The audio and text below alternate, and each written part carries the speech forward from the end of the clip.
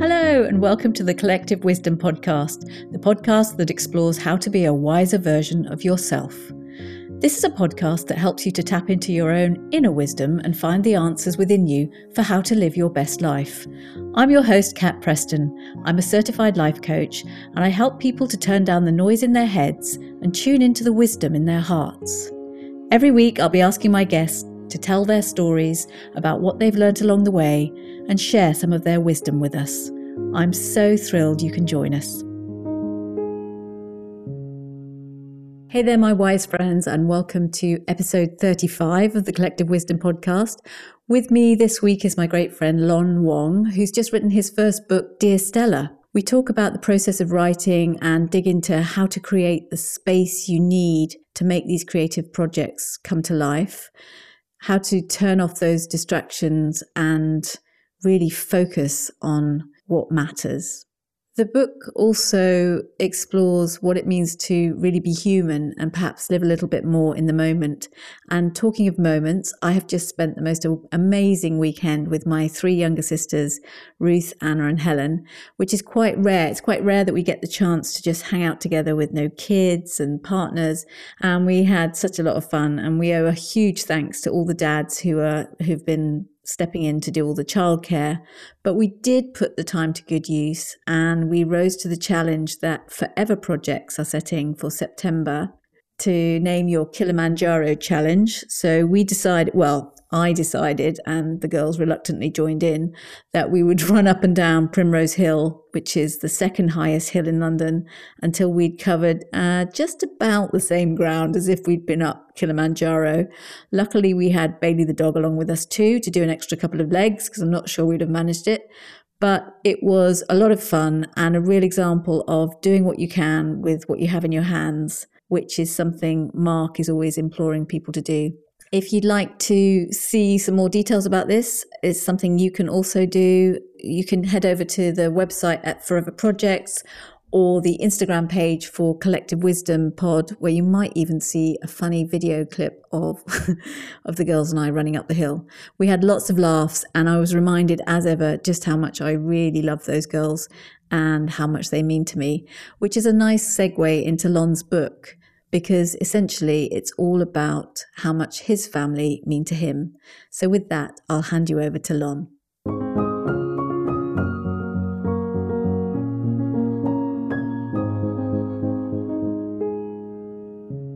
I'm thrilled to say that joining me today, all the way from Toronto, Canada, I have my friend and fellow akimbo coach, Lon Wong.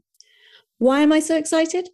Well, because Lon is not only a great guy, proud father, change agent, marketing strategist, and all-round awesome coach, but he also has recently published his first book, Dear Stella, which is written in the form of a very personal, touching series of letters to his eldest daughter, Stella, but which is also a beautiful reflection on the art of being human.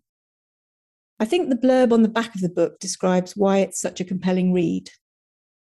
If you're ever feeling lost, exhausted, unsure, or merely meandering through life, these pages will help you guide back to center. Written affectionately as letters from a father to a daughter, this book traverses life and love and hurt. It explores imagination, creativity, and purpose. It dives into acceptance, seeing differently, and the beauty of being fully present to your extraordinary life.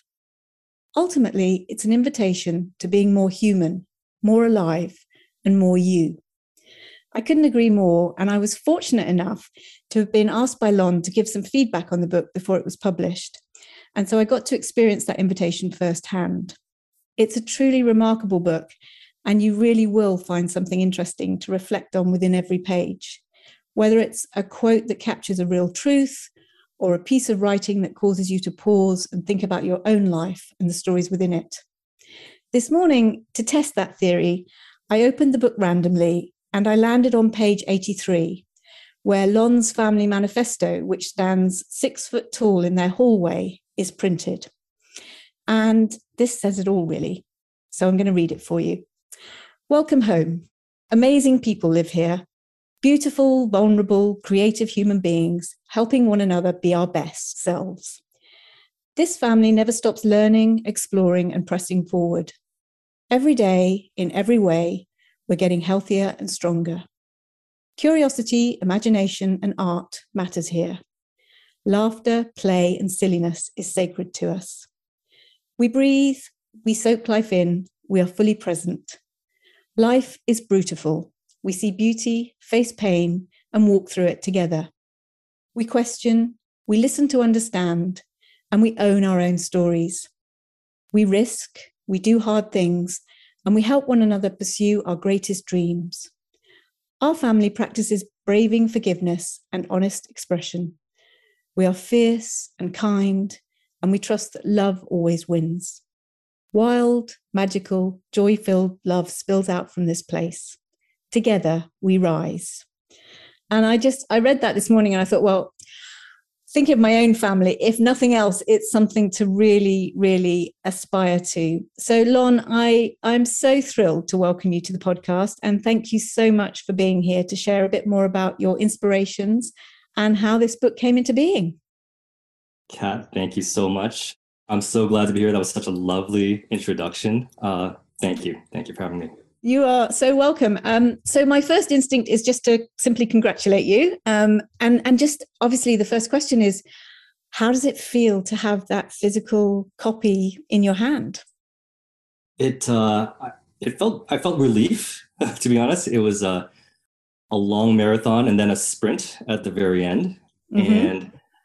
And to like hold it in my hand, I've never made a physical product. And so just to physically, tangibly like touch it and feel it, it felt like a manifestation of all these thoughts and things that were, ruminating in my heart. And then here it was in a physical shape. It was an incredible feeling. I'm still trying to celebrate it more. I think my wife's already telling me like to, ease in and just like allow myself to just embrace the whole feeling. But yeah, it feels incredible.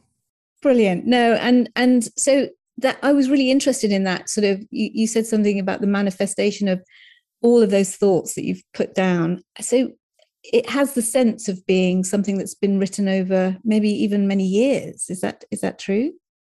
Yeah, I would say like 6-7 years of starting and stopping and, leaving some loose notes for myself and then trying to take a swing at it. And it took quite a while. So it's a big piece of my history, I would say. Yeah. There's real essence of sort of your own memoir, your family history, which we'll dig into a bit. But I wonder if when you started it, did you always have a vision of a book in mind, or was it just was it going to be very personal? Was it really a series of letters to Stella? Yeah, I mean, it started, and I share a bit about this in the book, really, as I set up an email account for my daughter when she was born. That's right, yeah. And I just, when you're a new parent, I just found myself, holding my child and telling her how much I love her, how much she means to me, how much I want to share this incredible world with her. And, these words kept coming out, but I knew none of it really stuck with her. And so I just started emailing her, and I wasn't thinking about book at all at that time. I was just thinking of capturing a moment, and one day maybe sharing it with her. And I think over time, it took me a while. I don't think it was a one lightning bolt moment. I just thought, oh, maybe there's something here. Yeah. And maybe it could be a book. And I just started playing around with it and seeing if there was there a book here. And it took a while. It was a long journey, I'd say. Yeah. And I guess then once you move from that, I mean, that's such a beautiful sentiment. And you do really capture that awe and wonder and just that pure love that especially first-time parents think, I think that's a very common experience when you're just, oh my goodness, and I'm responsible for this little thing and everything you have to share. But I guess then once you do take it from, oh, maybe there's a reason to keep on going with these notes, with these capturing these moments, and I think that is really essentially what comes through most powerfully is how the book itself is a bit of an evolution. Obviously you've crafted it, you've molded it, but there are sentiments so full of wonder from when she was first born, that and then there's sort of it grows as she's grown up. So I was really curious to know how Stella's reacted to the book. Oh yeah, I gave it to her about a week ago. To be honest, I projected the book for when she was 18, 20. Other people told me like it's for more when she's 35 or something. She probably wouldn't read it in her teens. Maybe. But I felt a little awkward having the world read it and her not have it yet. And I decided to just share it with her. She was surprised, confused. I can't imagine what it's like, right? Having a book written to you. And so, I think she's reading it slowly and taking it a bit at a time. I know she's sharing with her friends about it. But yeah, I don't know. I think it's one of those things. I'm imagining it more like a reference book, something to turn back to from time to time. Yeah. I've told her not to like just, rapidly consume it as well. So yeah, she's, I don't know what it's like. I'm trying to process it. It was more just whether she sort of was reacted in a way that was wholeheartedly embracing it, or, oh, really, Dad? You're putting all this stuff out there. This is actually my life too. Yeah, no, she didn't have any of that. She had some suspicions. I think like I'd be working away after my day job, on my computer, and I'd be flipping away screens, and sometimes she'd catch me writing something that seemed to be about her. And so I think she had some clues. Probably not the full extent of what it was, though. And I know you have two daughters, so I'm assuming there's a sequel in the making. There'll be something. I don't know what it is. It's she definitely felt she felt a little left out on that moment. But we're looking at maybe creating something together for this one. So wow. I'm not sure what it is, but we're looking at making something together. Yeah, that would be amazing. That would be amazing. And I think it's as pertinent for your second daughter as it is Stella herself, that as you say, it's something that you can reference. It's almost like a vessel for putting all those things as they occur to you. I love the way you have compiled quotes from people from all over the world, and that they obviously have meaning to you. So that it is a nice place to put those things. And it's the sort of book I can imagine you'd flick through it and there might be a pressed flower or another note that someone's added, this is where I was when I read this, or this is how this has come out, stories that maybe started and they can add an ending, which would be a beautiful thing. It would be amazing. Yeah. I mean, I left a lot of questions throughout the book. And so I didn't want it to be in any way, here's how it is. I wanted it to more be like, these are prompts, like jumping off points. And then, you figure it out. You go from here. What do you think of this?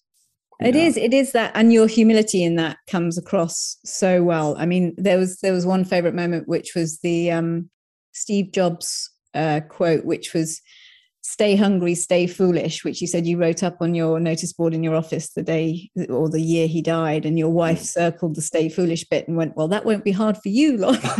But that humility, just and that need to laugh and not take it too seriously. It could sound like a very serious book, but actually, there's lots of light moments. There's lots of funny stories that you tell about yourself and about things that have happened to you along the way, which I think must be, and that will be so beautiful to be able to revisit as the kids get older. Just amazing. Yeah. And I think like, because it's memoir-ish, it's like a chance to reframe your own story.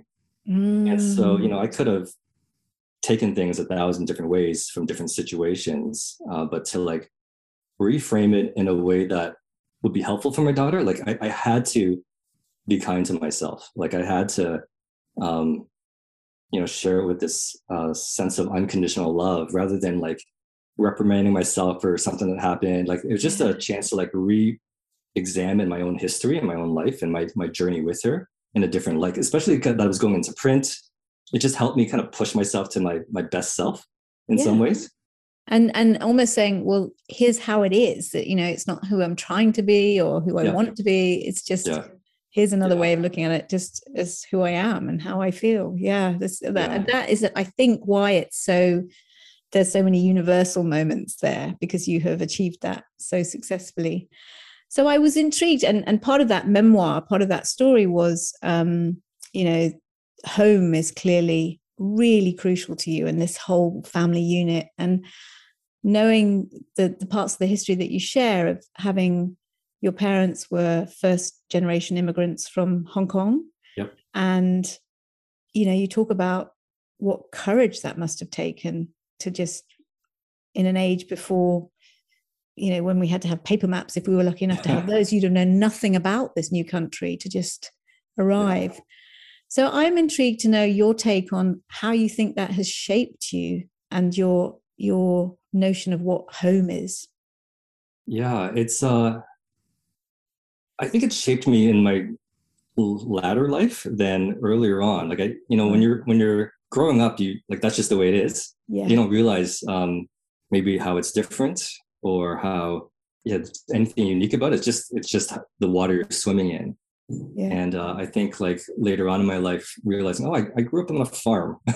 I just didn't like, that's not the world I inhabit right now. But to like kind of have like faint feelings of that and what it does for me today. I think there's something there. Even just, I never thought of my parents as, heroic, pioneering risk takers, as growing up. But, for myself now, reflecting on, how stressed I might be just, traveling to, out of town, they just, packed up and left. They had no idea of what Canada would be like. I was just asking my dad about it, and he was saying like, he thought he would just build, get some lumber and build his own home in Canada. Like it just, he wasn't sure what it was going to be like at all. And so for me to just, as an adult now, kind of imagining the level of risk and uncertainty to jump into a new country with the hope of something better, like that's unreal to me. And so I think the immigrant story is very powerful. For me, it always keeps me going when things are tough. I'm like, wow, like my folks who, have like these really humble beginnings, like they were able to risk it all, even with very little. And so yeah, that's always inspired me.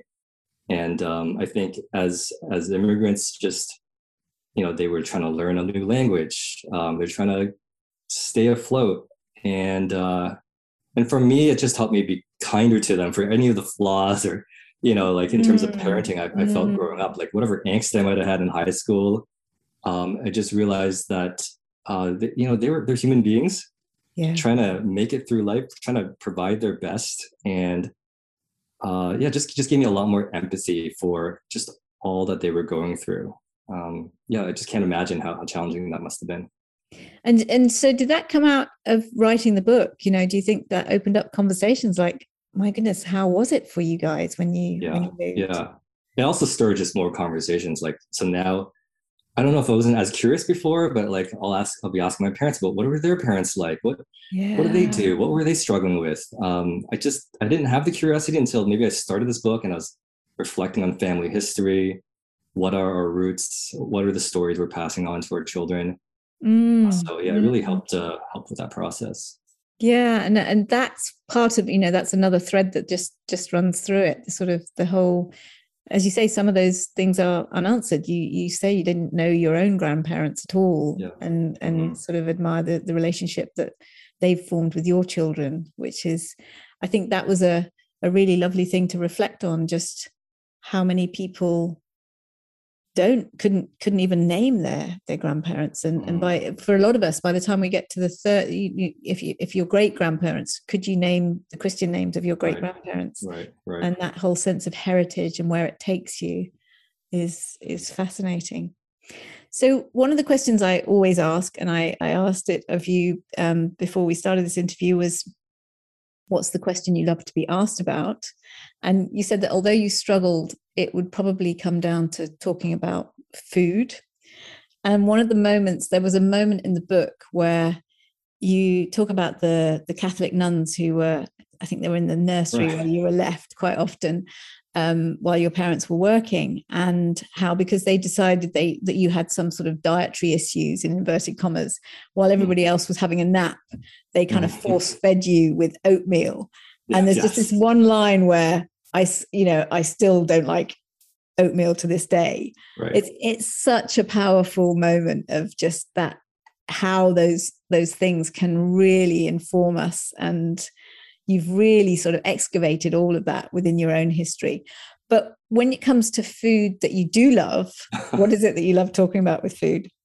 Yeah, that's thanks for asking that. It wasn't after I sent it to you, like, let's talk about food. I was kind of regretting it. I was like, maybe I should have said something more profound, but it does light me up. No, that's the thing. It's only a trigger for where's your enthusiasm, because then I'll know that that's something that you know, because when people are asked that question, it's often, oh yeah, this is the thing that really does light me up. So it doesn't have to be profound. Yeah, I mean, food's a big thing for our whole family. I would say if you're asking my favorite food, the last several years, it's definitely been my wife's chicken and macaroni soup. It's like, I just realized actually it's nostalgic for me, because when I was, I think in elementary school, there was like this vending machine, like in the winters, that would serve up like this processed powdery chicken soup. But I remember like I would leave my friends and I would go to this vending machine and would just huddle over this like cup of chicken soup, completely artificial, but like it just brought me so much comfort. And so with my wife's, like my whole family will tell you, like I just want to immerse myself in it. I think the last week I was like letting the steam rise on my face, and I like want to swim in it. I just want to be in it. And there's something incredibly comforting about it. And I guess maybe the more like interesting thing with food for myself is just, I think it engages all the senses, right? Like you can smell it, taste it, touch it, all of that. And so when I'm in a moment with food, it helps me kind of get out of my head. And it's like this embodied sensation of like, oh, here's all the things I'm sensing and feeling. And I also love that like it's this thing we repeatedly do, right, as human beings. Yeah. Right. Yeah. It's like this moment to reset, to recenter, to like stop, to connect with someone over a table. And yeah, I just really enjoy food. And it's like something we all need, we all delight in. And I find when we're having a great meal, I've been all over the world, and when we can say like, damn, that was really good. Like it's like this sense of instant empathy, like connection. It doesn't matter if you're like really privileged or you're incredibly poor, like you can enjoy a really great meal. So there's something like unifying and humane about it that I just love. That is such a beautiful answer. And I can see now why you went to that place when you were thinking about questions you'd like to be asked, because it makes sense to me that, you know, when you're starting to think about where you start with trawling through memories and things that you want to put down in this book, I imagine food with the sort of nostalgia element was often a trigger. Yeah. Would you say that's true? Yeah, I think so. I think nostalgia is definitely a piece of it. I also found that like I just delight in like really normal and simple things. And so and it just makes for like a full life because normal, simple things are everywhere. Yeah. And so I think like food's one of them for sure. Yeah. And just that, and as you said, it's unifying, and different people from across the globe have so many different approaches to what's the best thing you can eat.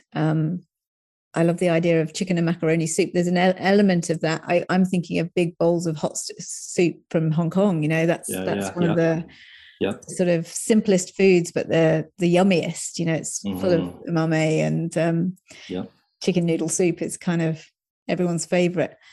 So it's one of those things that I'm intrigued with food from a point of view of, is it really something that you're not that worried about where it's prepared and how it's prepared? I mean, do you cook? Yeah, I cook. I cook a good number of the meals at home. Yeah. I don't know if I enjoy cooking as much. I like creating something new or different. So like the same old is fine. Like, but if I get a chance, I have a little bit extra time making something different. So I enjoyed that part of it. It's another way of creating. And so I know for our family, like creativity is a big value for us. And so mealtime is one of those things that we especially love to do with our children.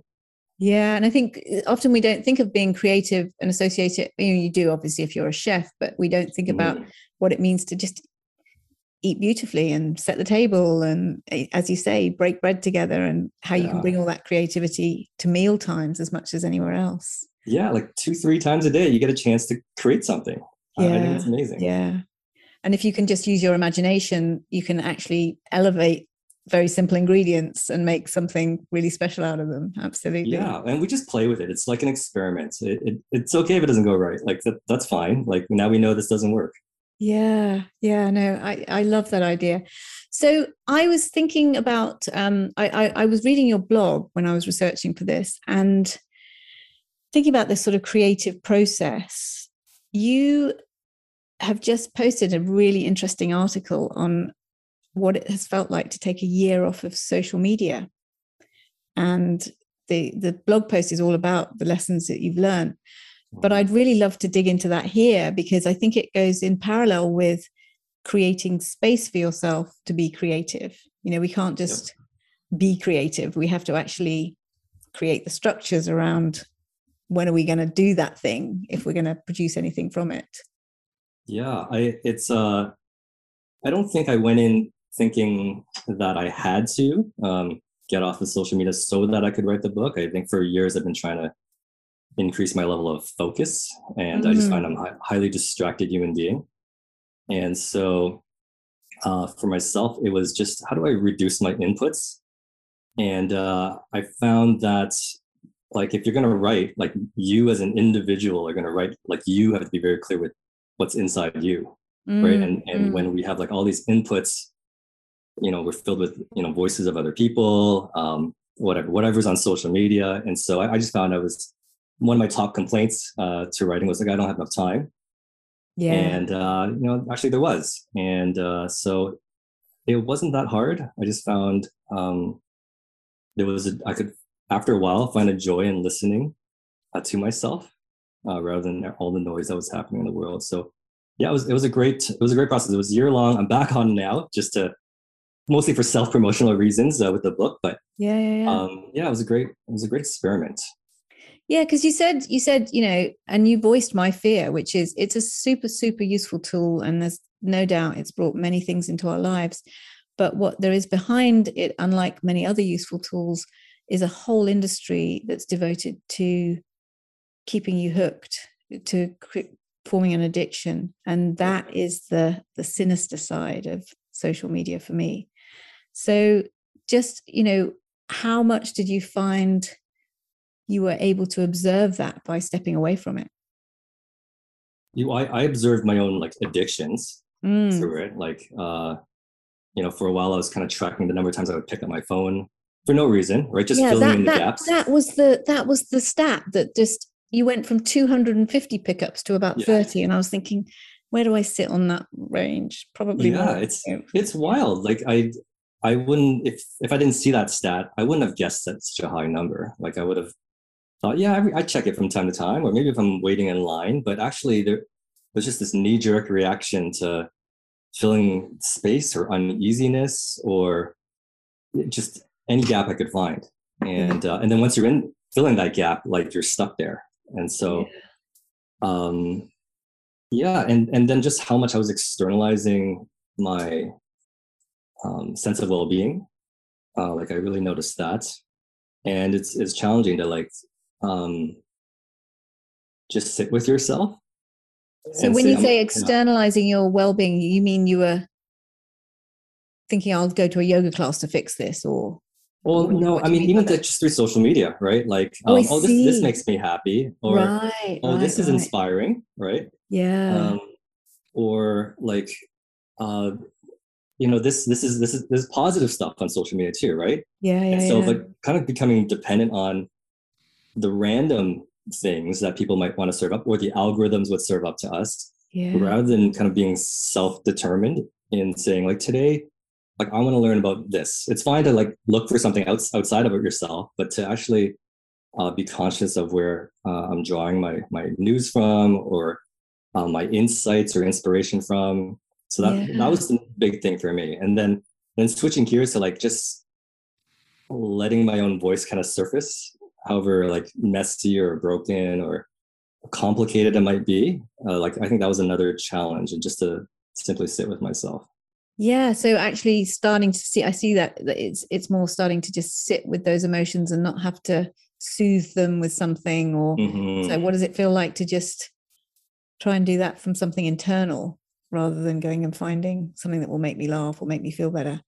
I hadn't thought about that.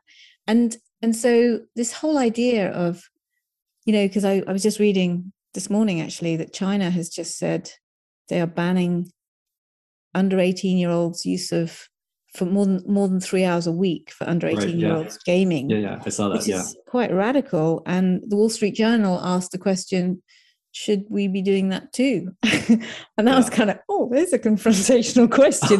But I know as a parent, it's always about the kids and how they're all addicted, but I don't question my own addictions as much as I should, because I don't play video games. Somehow that's fine. But I do wonder whether, from what you're saying, whether we're missing a trick a bit and just allowing ourselves to slip into this feeling that we have to outsource everything, or this distraction that stops us from producing things of our own and being creators. Yeah, it's interesting. Like when I read like people who wrote like hundreds of years ago, sometimes I look at it and I'm just astounded by how profound and dense and thoughtful it was. And I just wonder if like, is that like when you remove all that distraction, like are human beings able to come up with things as incredible as that? Like I think there's something to it. Like if you look at a lot of the the high tech leaders or social media moguls out there, like a lot of them ban social media from their own kids. Yes, that's the absolutely. That's the sort of worry that sits there, and you go, how do we put the genie back in the bottle, kind of thing. Absolutely. Yeah, and you're right, and some of your quotes are from sort of ancient philosophy, and I think spending a lot of time sitting and contemplating can produce amazingly powerful insight. And that's why we call it insight, I guess, because it's from inside of us. Oh, that's great. I love that. So we're here to talk about an act of kindness, and I know, I mean, you've talked about being kinder to your parents as a result of this writing, and I think the whole book is steeped in kindness. So I'm really intrigued to know, when I asked you for a story about an act of kindness, what came up for you? I mean, so many, so many stories. I think I'm definitely a product of the kindness of others. I think one story that came to me was, I wrote a little bit about it in the book, but I used to run a nonprofit, like a series of events where we would connect local artists with local charities. And it was just an idea I wanted to create, and I didn't have any background in it. And so I would go from venue to venue downtown Toronto looking for someone who would just host us. And I ended up going to this legendary nightclub downtown Toronto and cold asking the owner. Wow. And he knew nothing about me. He knew I wanted to do something for charity, something good for the world. And he just gave it to me for free, like a series of events. And but like the part that got to me was actually, as I got to know him better, like I found out he was like the Batman of Toronto. Like every single night from 2 a.m. to 6 a.m. he would hand out like sandwiches to the homeless. He would do it in his Hummer, like his bright yellow Hummer. Wow. And so I went with him a few times, partly because I wanted to drive the Hummer myself. And the amazing thing was how kind he was to, those who were down and out. Like he was like best friends with them. It wasn't just handing out sandwiches. He would take them to the movies if he wanted to watch a movie. Like he'd just take one of his best friends on the street. And so like he was just incredibly kind. But I think the other thing I loved about him was he was just this contradiction of humanity. Like he was obviously very well off, like owning a nightclub, but he had taken a vow of poverty, right? He had this bright yellow Hummer, but he cared for the poor. He was like an engineer kind of background, and then he I decided to invest in the arts and raised up like a dance community and a dance studio. And so like I just love that he was actually kind to himself. Like he had this host of contradictions, and he's kind of like crass around the edges, but also like really soft. And something about him, just the way he cared about himself, that I've just never forgotten. And so I loved how he was definitely kind to me, but he was very kind to those he approached, and as well as those to himself. And did you know when you approached him that that's what he did already, or is this something you discovered after he? No, we just kind of became friends along the way, as we would hang out from 2 a.m. to 6 a.m. every now and then. Yeah. And just learned bits and pieces of his story. And I was just amazed. It's like, who are you? Like, why are you doing this? It's incredible. No, and it's wonderful when you do hear stories like that and you realize that they're often not trumpeted about. They're not, that story is never told. He just does it quietly and in service to himself as well as to other people. And I love that whole idea of that real sort of, it's almost like a paradox that it doesn't make all that sense, that much sense, but he's making sense of it for himself. He's just being himself. Fabulous. That's a wonderful story. And then for a challenge, I've got one question for you around what was the biggest challenge around writing the book? What was the biggest obstacle, before I let you tell me about a challenge? I think my biggest challenge has been the book. Like, has it get pretty meta. I think that was one of the I've done a lot of things, like trying to get a company off the ground, trying to overcome other like challenges in my life. But the book was for a creative project, it's a large undertaking. Right. And it has no clear end in sight. And so, and I think the other thing with a book is it's such an internal struggle or wrestle. And so, like I shared, like I started it 6 or 7 years ago, but then it was on and off. You get the original high of like, oh, I'm so excited about this. I got so much going on. And then you hit a wall and you're like, oh no, there's nothing here. And then you kind of revisit it and you get excited again, and then like it doesn't work. And then I put it down for years. And then I would go back to it, and it was hard because I was a different person as well. And so I was like, oh, I don't really believe in this anymore. And so it was hard, and I kept having to rewrite it, taking some pieces with me and then reframing it. And there was always this fear of the permanence of writing. Wow. And what if I'm a different person later? What if I, do I fully believe this? And giving myself permission to say, well, this is who I am right now at this moment in time, and I'm okay with giving it to the world as it is. But it was just a really challenging time because I had a lot of doubt. You start questioning yourself. Like I said, I'm going to do this, but I'm not. So I really questioned a lot of like what I was doing, and I spent so much time on it. And I think my wife knew about it, and like I had nothing to show for it. And so you kind of half put it out there. You do that thing where you say it out loud, so therefore it's going to be a thing, and then oh, now do I just say, actually, I've changed my mind, that's not going to be a thing? That completely backfired for me. So you really met, the sort of Steve Pressfield type resistance up over close and personal. Again. Yeah, completely. And what was your top tip for overcoming it? Yeah, that's a good question. It was a process, and even all the starts and stops were processes in learning about myself and how I work. And so I think one was, even though it wasn't completely for the book, the social media detox definitely gave me a lot more space.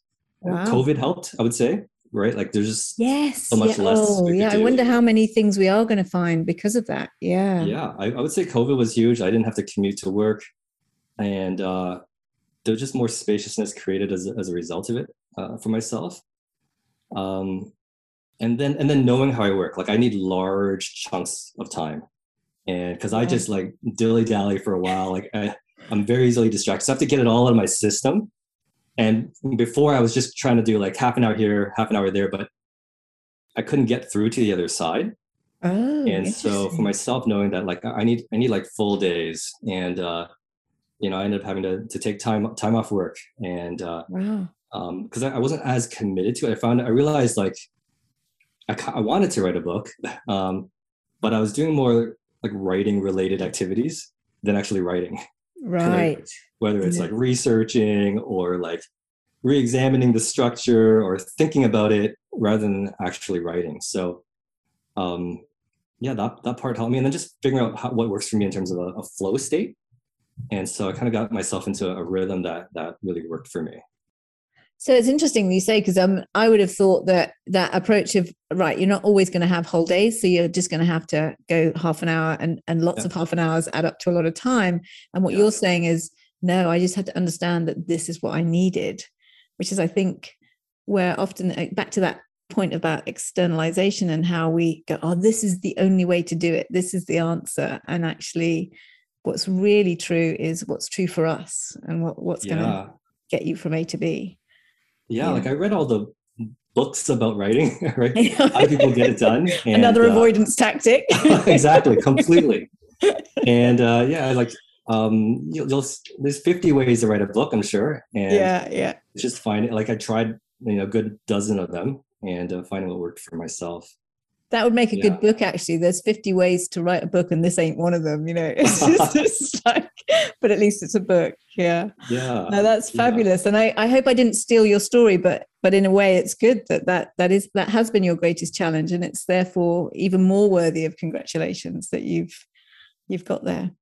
And do you have a sense, because the other thing that comes up for me a lot with coaching clients is that resistance and fear and all the things, the procrastination and all the stuff, once you've done it once, that goes away. But do you have a sense of the next one being easier as a result?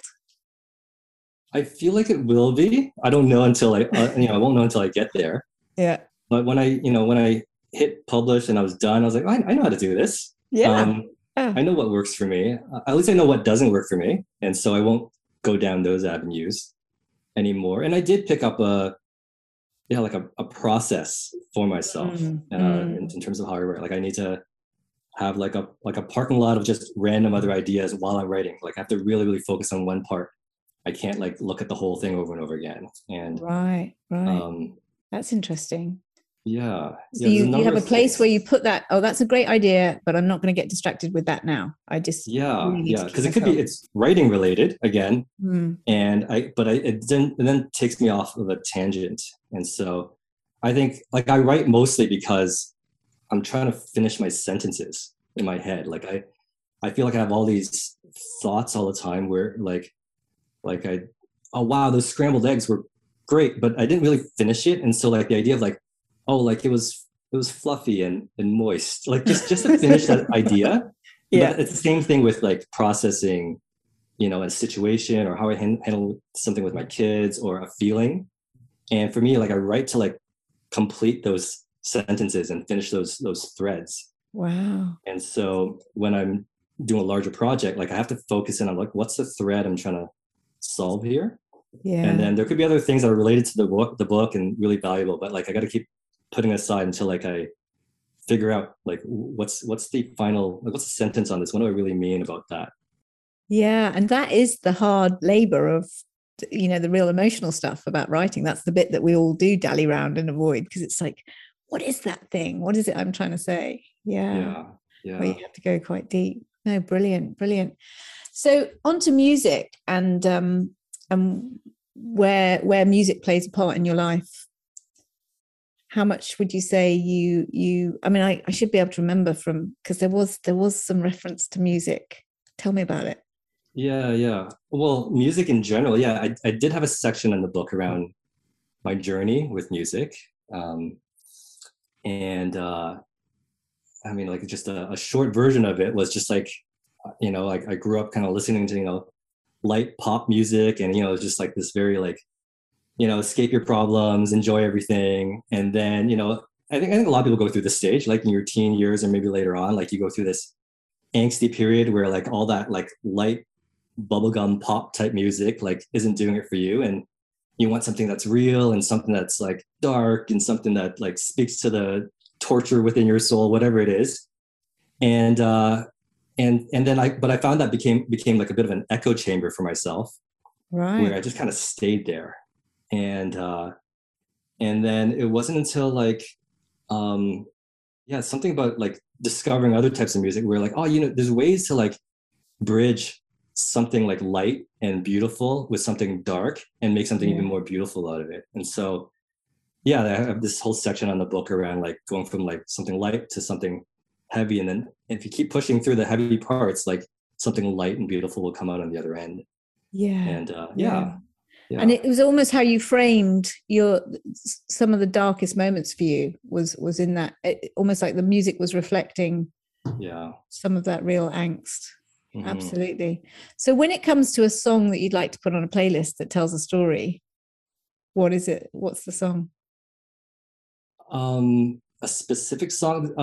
So there's like an obscure old song that's kind of resurfaced for me lately. I don't know if you've heard of "This Woman's Work" by Kate Bush. It's from like the '80s. I know Kate Bush, but I don't know that song. Oh, you got to check it out. Oh, This Woman's Work. Yeah, it's Wow. Yeah, I fantastic. do. I discovered it like in a late '90s show, Party of Five. Like there's a scene where like I don't know, I won't go into it, but like the main character, uh, I think he has a drinking problem. He ends up having like getting into a car accident. The person he loves is injured, and he's like at the hospital looking at her, and this Kate Bush song comes out, which comes on, and then it's like this emotional. I think whenever you harm someone you deeply love, like that breaks me every time. Yeah. And the song is all about like all the things that we wanted to say but we never said, all the things we wanted to do but we never did, all the things we wanted to give but we didn't. And it's like I have a special spot for anything tragic and like layered and gut wrenching, so it's probably going to ruin your No, playlist. no, no. I am so But glad to have a bit of Kate Bush. Not only has she got an amazing voice, she yeah, also grew up. I grew up in Wiltshire in the UK, and I'm pretty sure she was from around there. She was yeah, I quite a think sort of, so. Yeah, now, and she was a little bit older, obviously, because she was singing when I was probably in my 16, 17, 18. That was sort of, like you say, in the 80s. yeah, And yeah, I just think she was so different to anything else that came out at the time. That's what struck me. It's a bit like Bowie. It was just like, yeah, yeah, this is just so incredible. And she had that capacity. I mean, yeah, she's still yeah, singing, but she has that capacity to strike that chord, to move you straight into that place of emotion. So no, I think that's an yeah. amazing You got addition to to the check it out. playlist. It's such a Yeah.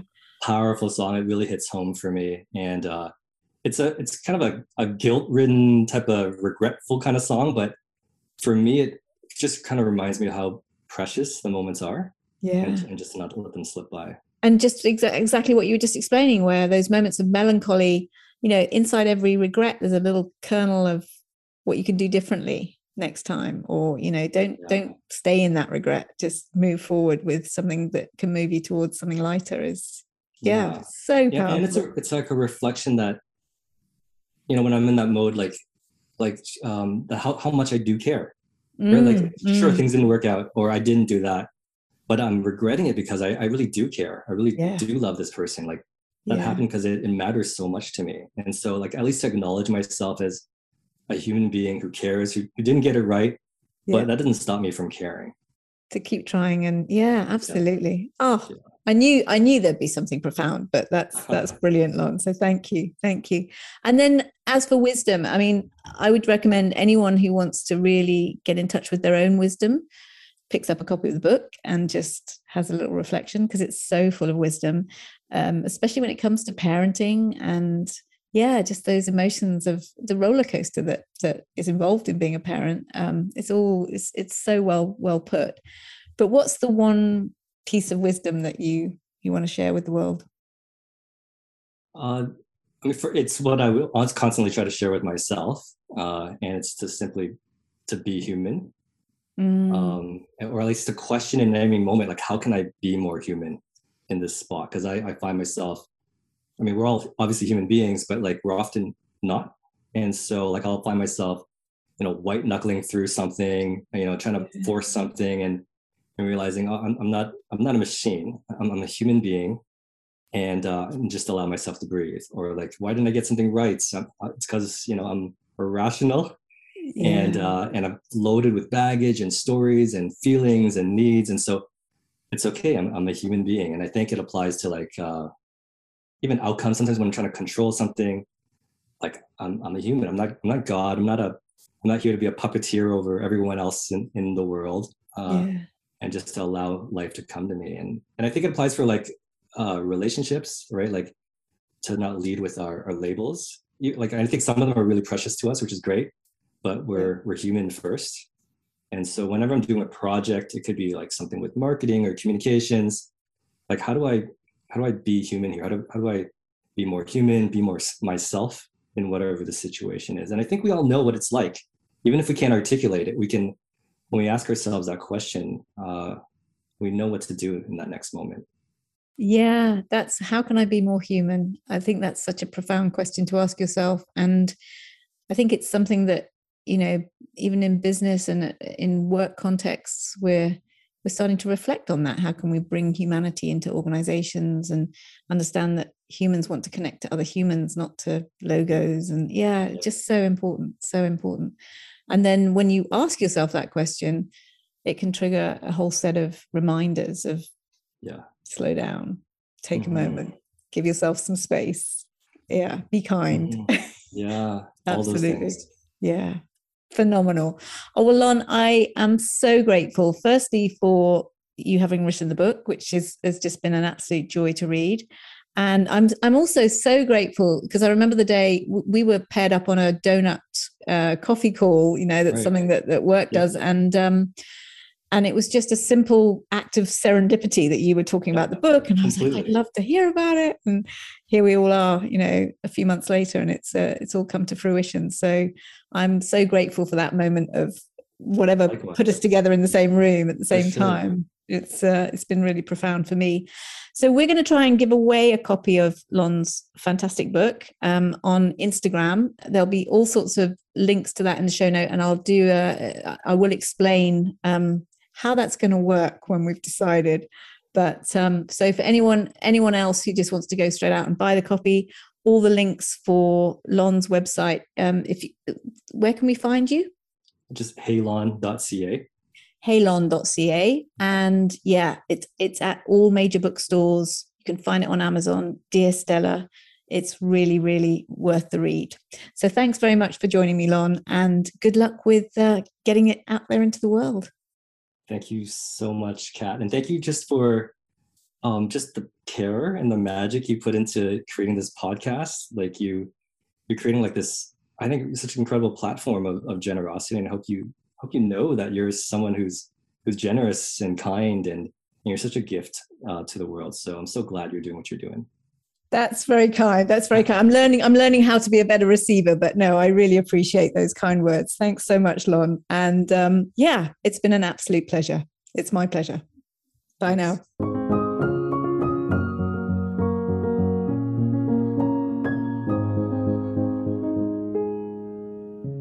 What a superstar Lon is. I hope you enjoyed that conversation just as much as I did. And just to give you a little taster of what the book has to offer, I agreed with Lon that I would read a couple of the short chapters from the beginning of the book. Birth. You came early on a Thursday morning, 6 pounds, 8 ounces. You left the warm waters of your mother's womb and entered into a whole new world. All of life paused for a moment as your lungs drained of fluids and you finally took your first breath of air. The magic that would become you was once brimming within a singular cell, and yet here you are now, effortlessly generating millions of living cells with every passing second. You came into our arms with 300 tiny bones and not a single kneecap, but with time, your thighs would become stronger than concrete. You have your mother's magnetic dark eyes and my ability to grasp sizable objects with your toes. And of the almost 8 billion people who walk the earth today, and the 117 billion people who have ever existed, not one person has the same DNA, fingerprints, strengths, personality, or gift mix as you. You may feel ordinary at times, but you are an original. You're unprecedented. You are the greatest you that will ever live. Heart. Listening to your chest, the doctor discovered you had a heart murmur. It was due to an extra bundle of muscles that went across a chamber of your heart. Each time your heart pulses, that extra chord is struck, creating a slightly unusual sound. You have more heart than most, and it sings a different tune. Embrace that. Name. With most things in life, your mum and I are in sync more often than not. Coming up with your name was not one of those moments. I felt I had so many names for you that I thought was simply brilliant. All were denied, and I'm so glad they were. When your name dawned on me, I ended up writing a full-page proposal to your mum because I knew deep down this was it. Stella refers to the stars or being star-like. It invokes a passage of the ancient Hebrew anthology, the Psalms, that have always stuck with me. It describes how the stars and skies declare the beauty and wonder of God and the universe. You're a living declaration of beauty and the divine to us. Stars group together to form constellations. These are the timeless and brilliant arrangements of lights that have helped navigate people throughout the centuries. Both explorers and the lost have relied on these patterned lights to find their way. I wonder if you might be the kind of person that helps guide others home as well. Stars are not static nor uniform. Upon every surface of every star are sunspots and solar flares. Every one of us has blends of darker patches along with dazzling eruptions of light. Sometimes it's tempting to deny these uneven parts of us. We're hoping that you come to embrace every single bit of who you are, fully human, fully you. What I love about stars is how they faithfully shine, even when the clouds are out, and they're imperceptible to us. They are ever present, radiating their light. What might it look like to be the kind of person that shines, even when no one's looking? You have a quirky middle name, Voxana. It's a combination of vox, Latin for voice or expression, and Anna has Hebrew origins portraying a person full of grace. So what's in a name? You'd still be you by any other name, but this name you've known all of your life also illuminates with meaning and joy and hope. Your name is not something you need to live up to. It's a reflection of who you already are. Thank you so much for listening. There are almost 1 million podcasts out there to choose from, so I really appreciate you for choosing this one and spending your valuable time with me today. If you found it helpful, I would be truly grateful if you would rate and review it, as it helps others to find us. And if you haven't already, you can hit the subscribe button wherever you get your podcasts to be sure of getting every episode sent to you. You can find all the resources we talk about and more about my guests in the show notes over at collectivewisdom.podbean.com, or you can find me on Instagram at collectivewisdompod, where I'd love to hear any feedback, suggestions for new guests, or comments that you have. I'd love to hear from you. And if you're interested to know more about how my coaching can help you, you can find more about that on my website at katpreston.com. Thank you so much for joining me.